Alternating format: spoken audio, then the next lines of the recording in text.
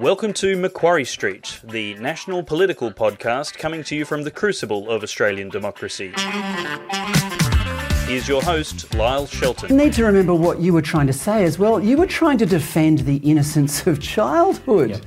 I mean, you don't really need to have a legal defence to say those sort of things, or should you? Or well, you shouldn't have to, Fred. And I think if only the public knew what was going on and what the consequences have been of redefining marriage. People were told in 2017 during the marriage plebiscite, love is love. It only affects the loving couple, but the consequences have been far-reaching. It's weaponised these anti-discrimination laws.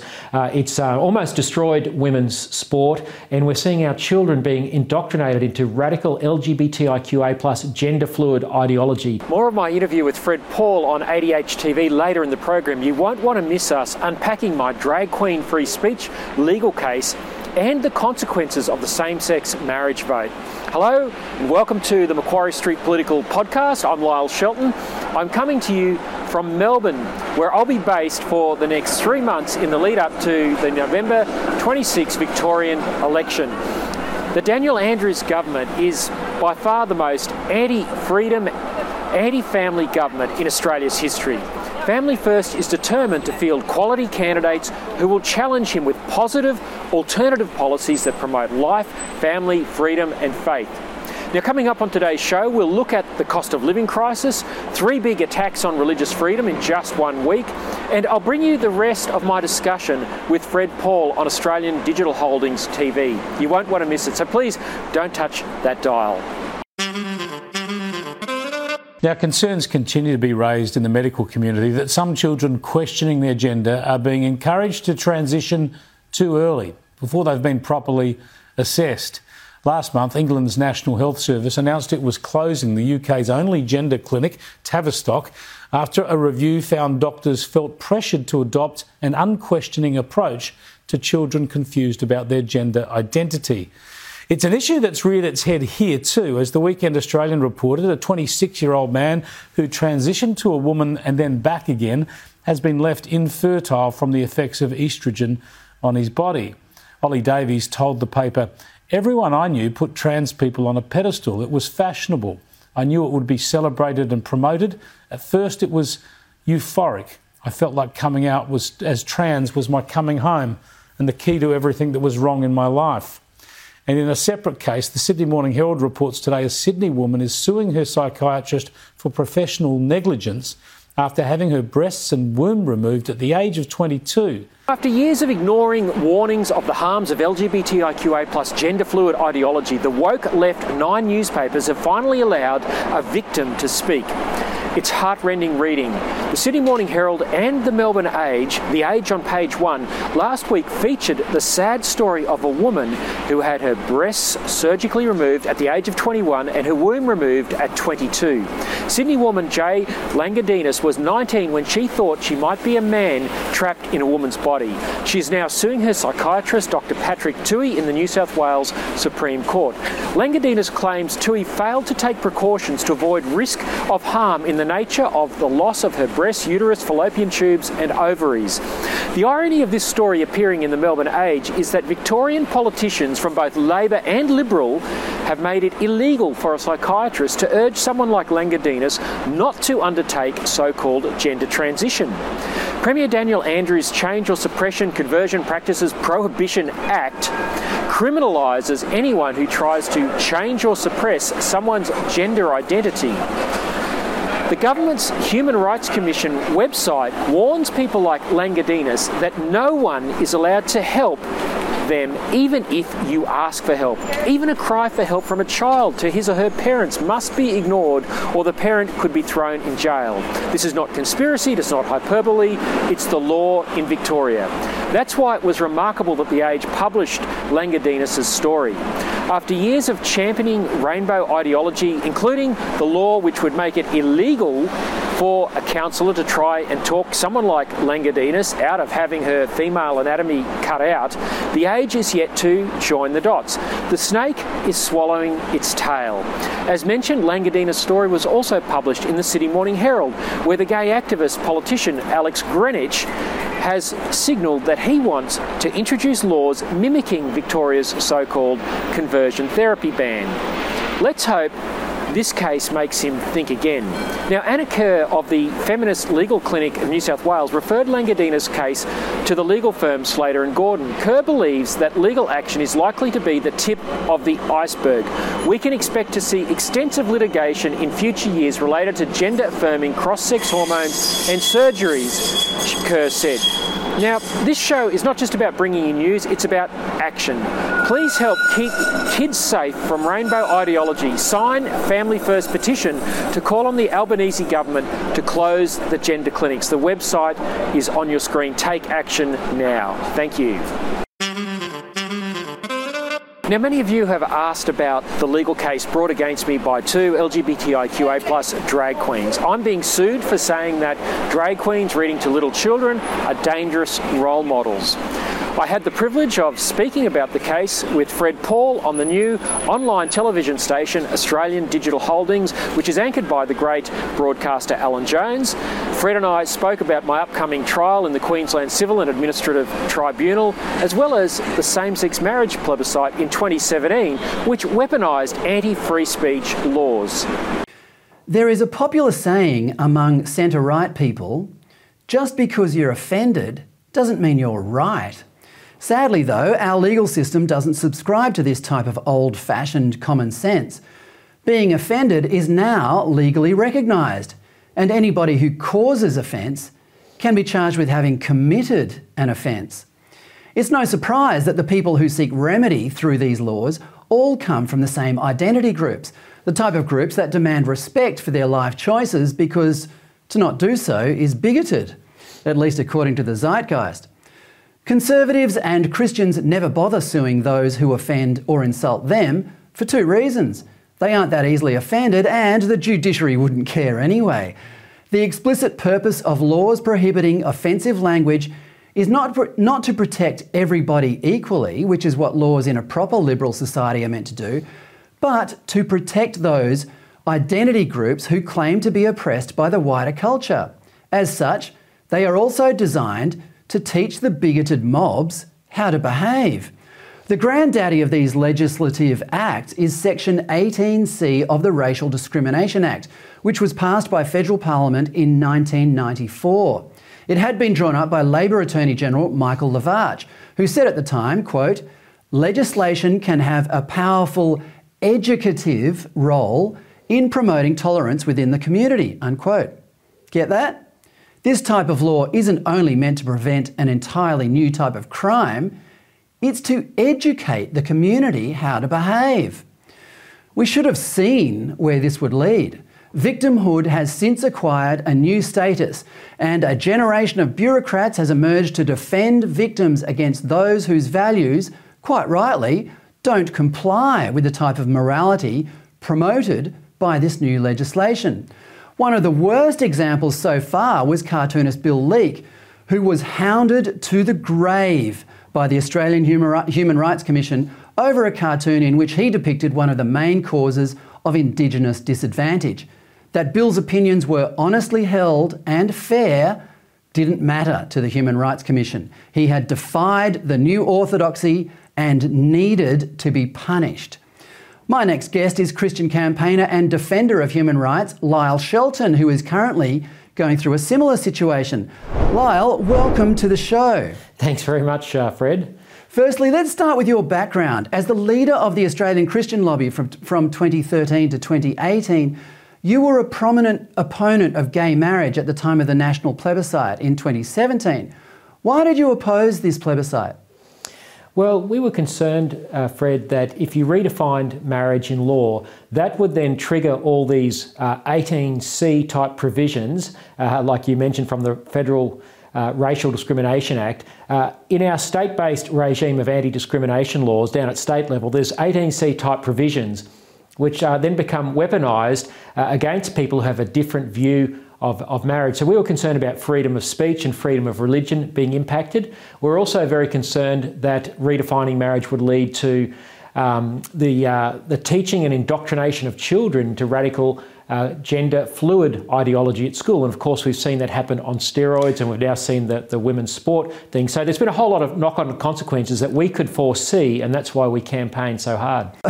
I'm guessing that being Christian, you conducted your side of this debate with a certain level of civility. How did the other side of the debate respond to you at the time? Yeah, it was very difficult, Fred. We were called bigots, we were called homophobes, and they didn't even give us any credit for the fact that we'd supported the removal of all discrimination in Commonwealth law. Some 80 or so laws were changed with our support to take away discrimination against same-sex couples, but they wanted that word marriage. And so we were subject to all sorts of vile abuse. We had venues that we were seeking to hire, subject to attack. My office was firebombed a few days before Christmas in 2016, and the Australian Federal Police said nothing to see here. It was covered up. It was later found out to be a same-sex marriage activist committed the bombing. And our names, my name as a director of Australian Christian Lobby and my fellow directors were placed on the internet by a same-sex marriage activist after the bombing, which certainly put us and our families in danger. So the tactics used were terrible. It was a very difficult period, but we felt it was important to stand up for our freedoms during this campaign. So let's fast forward to the year 2020. 2 drag queens appear at the Brisbane City Library to perform for children. What happened next? Yeah, I was living in Brisbane at the time, and I noticed this protest appeared online. So a group of student activists led by a very brave young LNP member by the name of Wilson Gavin. I recognised one of the other people in the protest, and they were just peacefully chanting, "Drag queens are not for kids." And I thought, gee, these kids, these young people, these young student protesters are very brave, because obviously gender fluid drag queens and people who promote the sex trade shouldn't be presented before children in a public library. And sadly, Wilson Gavin was subject to a vicious backlash on social media, and sadly took his life a day or two later. So I decided to write a blog about this. And the essence of the blog was that these drag queens were not for kids, they were dangerous role models for children. And a few months later, I received a letter from the Queensland Human Rights Commission compelling me to go to mediation with the drag queens. Okay, we'll get back to the Human Rights Commission in a minute, but did the tragic death of Wilson Gavin have any effect on the debate? Did it lower the heat of the confrontation at all?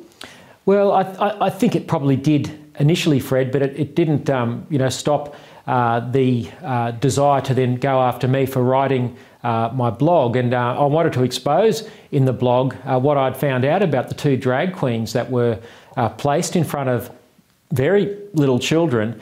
One was a woman presenting as a man who on her social media page was crowdfunding to have a double mastectomy so she could present as a man. The other was parading his Adult Entertainment X Award. So these are the sort of role models that Brisbane City Council allowed to be placed in front of children. And I just felt that the public needed to know.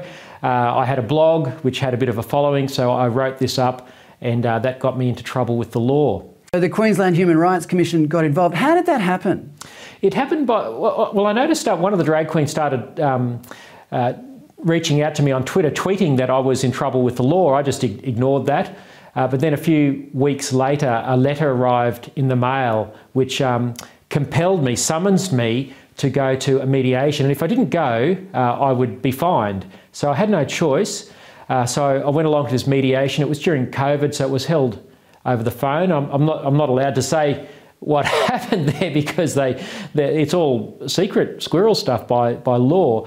But needless to say, the mediation failed because I wasn't going to back down. I wasn't going to apologise or take down my blog. I was respectful, and I still want to be respectful. I don't agree with these drag queens and what they represent and what they're trying to indoctrinate children into. But there's no way I'm going to resile from what I said in my exercise of free speech. So they escalated it to the Queensland Civil and Administrative Tribunal, which is a quasi-court.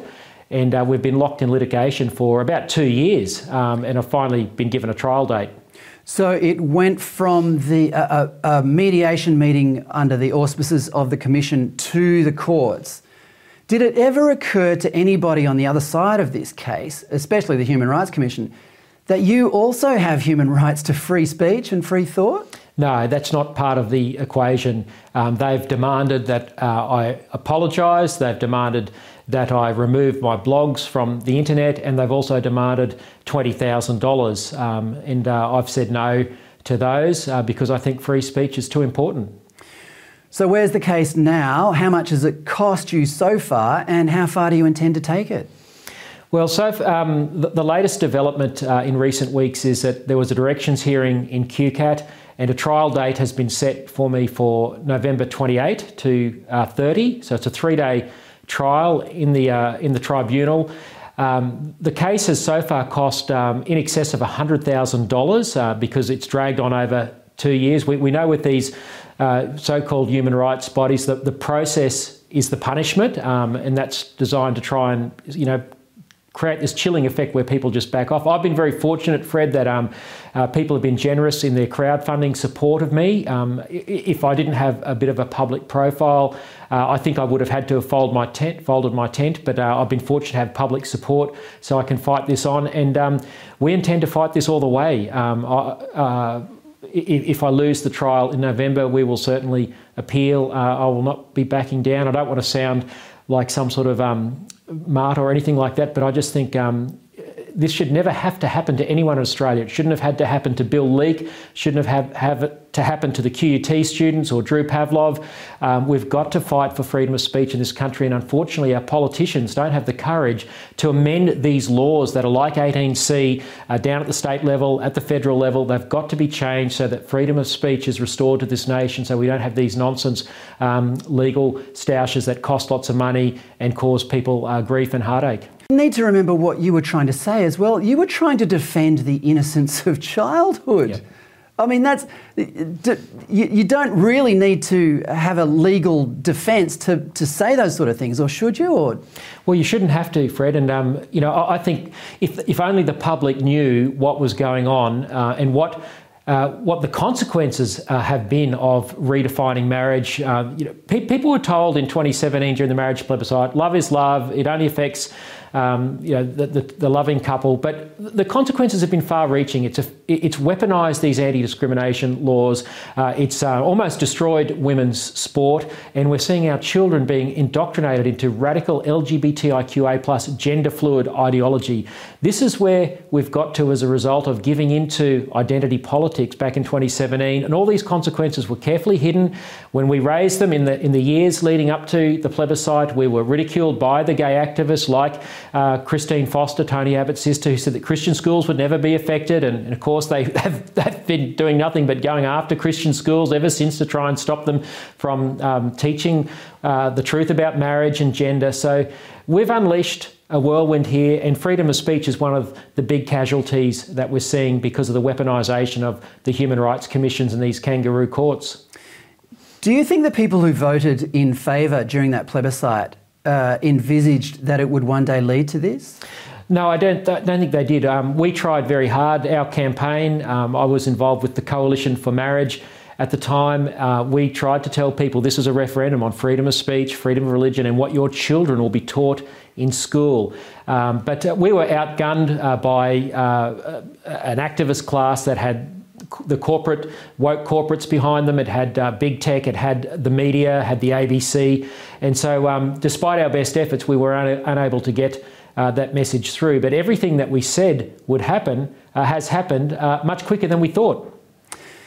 And just before you go, Lyle, just to broaden our perspective here, for years, even people on the centre-right of politics have subscribed to the ultra-liberal view of the world. You do you, man, as long as you're not causing me harm, then everything's cool.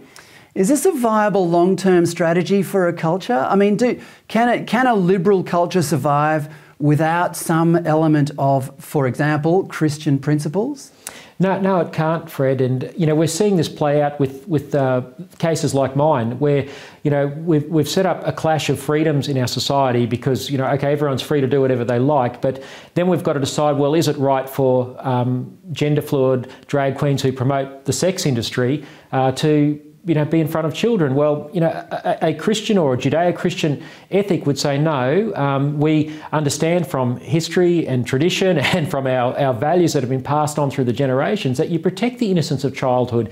It's only in this mad moment in the 21st century where we're departing from this. And I think history has shown us the American experiment was set up in democracy based on the fact that virtue is what has to be at the basis of this experiment in democracy. And of course, Australia borrowed the best from the American system. You can't have democracy and freedom without virtue underpinning it. And because freedom isn't freedom to do whatever I like. Freedom is to do what I ought to do. And that's how we have true freedom. And sadly, we've lost sight of this in this liberal experiment that we've embarked on. Well, from attacks on freedom of speech to attacks on freedom of religion. Remember when same-sex marriage activists said no one else's freedoms would be impacted if two people who love each other could get married? Anyone with half an eye on the public policy debate over the past 5 years knows this was one of the biggest lies ever perpetrated on Australians. Since the law changed in 2017, the attacks on freedom of speech have been relentless, but here's what happened in just the past week. One, a Catholic school in Melbourne has come under fire for declining to screen a student-produced film featuring a lesbian kiss. Two, the Anglican Church has been dragged before the New South Wales Anti-Discrimination Board because it believes what Christians have always believed about marriage. Three, the Western Australian Law Reform Commission has recommended to the government that religious schools be stripped of their freedom to uphold the timeless definitions of marriage and gender in their school communities. There's probably never been a more intolerant and deceptive political movement than the one that flies under the rainbow flag. It lied during the 2017 marriage plebiscite to win over voters and then set about dismantling the very freedoms it said would be unaffected. Tony Abbott's sister, Christine Foster, a leader of the Yes campaign in the plebiscite, went on Sky News and said religious schools would not lose their freedoms. Politicians remain paralysed like rabbits in the glare of rainbow headlights and do nothing to protect freedom of speech and freedom of religion from this onslaught. The rainbow activists run the relentless lie that religious schools and communities are bigoted and not inclusive because they wish to stick simply to their beliefs. Now, I don't expect to get a job at Daniel Andrews' taxpayer-funded Pride Centre in St Kilda, and I'm okay with that. Why should people who disagree with the basics of religious teaching on marriage and gender be allowed to force school communities, churches and mosques to bend to their ideas? Why should a Catholic school be forced to screen a film celebrating lesbianism? That would be akin to forcing the Pride Centre to screen Mel Gibson's Passion of the Christ. Tolerance is a one-way street for the hypocritical rainbow political movement. Having won a campaign to change the marriage law, it is not enough for the activists to live and let live. Conspicuously, they relentlessly attack Christian communities, but where are the two gay guys taking the local mosque to the Anti-Discrimination Commission? These taxpayer-funded human rights commissions, which have been weaponised since the marriage law changed, do not exist to uphold the basic human rights of freedom of religion and freedom of speech or freedom of association. The timeless teaching of Orthodox Christians across denominations is that marriage is between one man and one woman and that gender is binary as we see in biology. A pluralist and tolerant society would make room for different expressions and ideas to have a place in society and public debate. But now everyone must conform and celebrate the rainbow gender fluid ideology or else. Politicians from Liberal and Labor have vacated the field when it comes to defending this freedom, and that is why Family First has been rebirthed. Australians who wish to be free and tolerant are not represented by the political quad of Liberals, Labor, Greens or Teals who run Australia and who are all in with LGBTIQA rainbow ideology. Activists relentlessly march around the nation's parliament demanding law reforms to extinguish diverse views on marriage and gender. If rainbow parents, teachers and students want an outlet for their ideology, there are plenty, including publicly funded pride centres. Why must their activists use the law to cause churches, schools and mosques to conform to their way of life? Australian Association of Christian Schools Executive Officer Vanessa Cheng said it well. She said the proposed change in WA, which incidentally has already come to Victoria and is coming to the ACT, would make it difficult for religious schools to employ staff and preference families in enrolment who share the beliefs of the school. The Christian school model requires that all staff, from the principal to the music teacher, share and practice the faith of the school community, she said. We believe this provides the best holistic learning environment for our students. Parents who choose to enrol their children in our schools want an education based on Christian values, which the state school system can no longer provide. And these changes are trying to squeeze faith out of our schools too. Surely it is not for the government to determine how a Christian school should be a Christian school. Well said, Vanessa. But this is what the woke rainbow left demands of governments everywhere. RIP freedom, diversity and tolerance. No, it's easy to feel dejected and defeated. It's easy to stay quiet and not rock the boat. But that's not what is required of us right now. The mere act of speaking up, of saying what you think is enough to push back. You can do something positive. You can have an effect. You can help defeat the powers that seek our silence. Join a political party. Join Family First. Donate your time or your money. Support people, groups and companies that stand up against the woke madness. These are all positive actions you can take today. You can pray and you can fast for the defeat of these powers. You can also join the fight. There is an alternative to getting washed up and washed away by the tide. Now, government policy driven by the idea of climate catastrophism has turned off cheap energy, sending gas and electricity prices through the roof. It's a major driver of inflation that is devaluing wages and crippling family budgets. In a portent of what may be coming our way, Bloomberg reports that 20 million Americans have fallen behind in their utility bills and face shutoffs. That's 1 in 6 homes. This is approaching third world standards of default. It's clear that Australia is not far behind, with a survey this week showing 1 in 5 people had their card declined at the supermarket as cost of living continues to bite. Australia faces a gas and electricity shortage despite superabundant reserves of low emissions, natural gas, clean coal by world standards and oodles of zero emissions uranium. Despite government promises that renewables would reduce costs, electricity prices are forecast to rise from between $61 per year and $369 a year across Victoria, Queensland and New South Wales. The Australian newspaper commented recently on the Institute for Public Affairs modelling. The IPA concluded that the cost to households of forcing Australia's 6 key coal-fired power stations out of business would be massive. Across the 5 regions of the national energy market, households would face average annual energy bill increases of between 95 and 125%, with the average annual bill in New South Wales rising to up to $2,600 a year. Our competitive advantage in once cheap energy is being frittered away by our politicians for no environmental benefit, as China and India continue to develop coal-fired power at pace with no end in sight.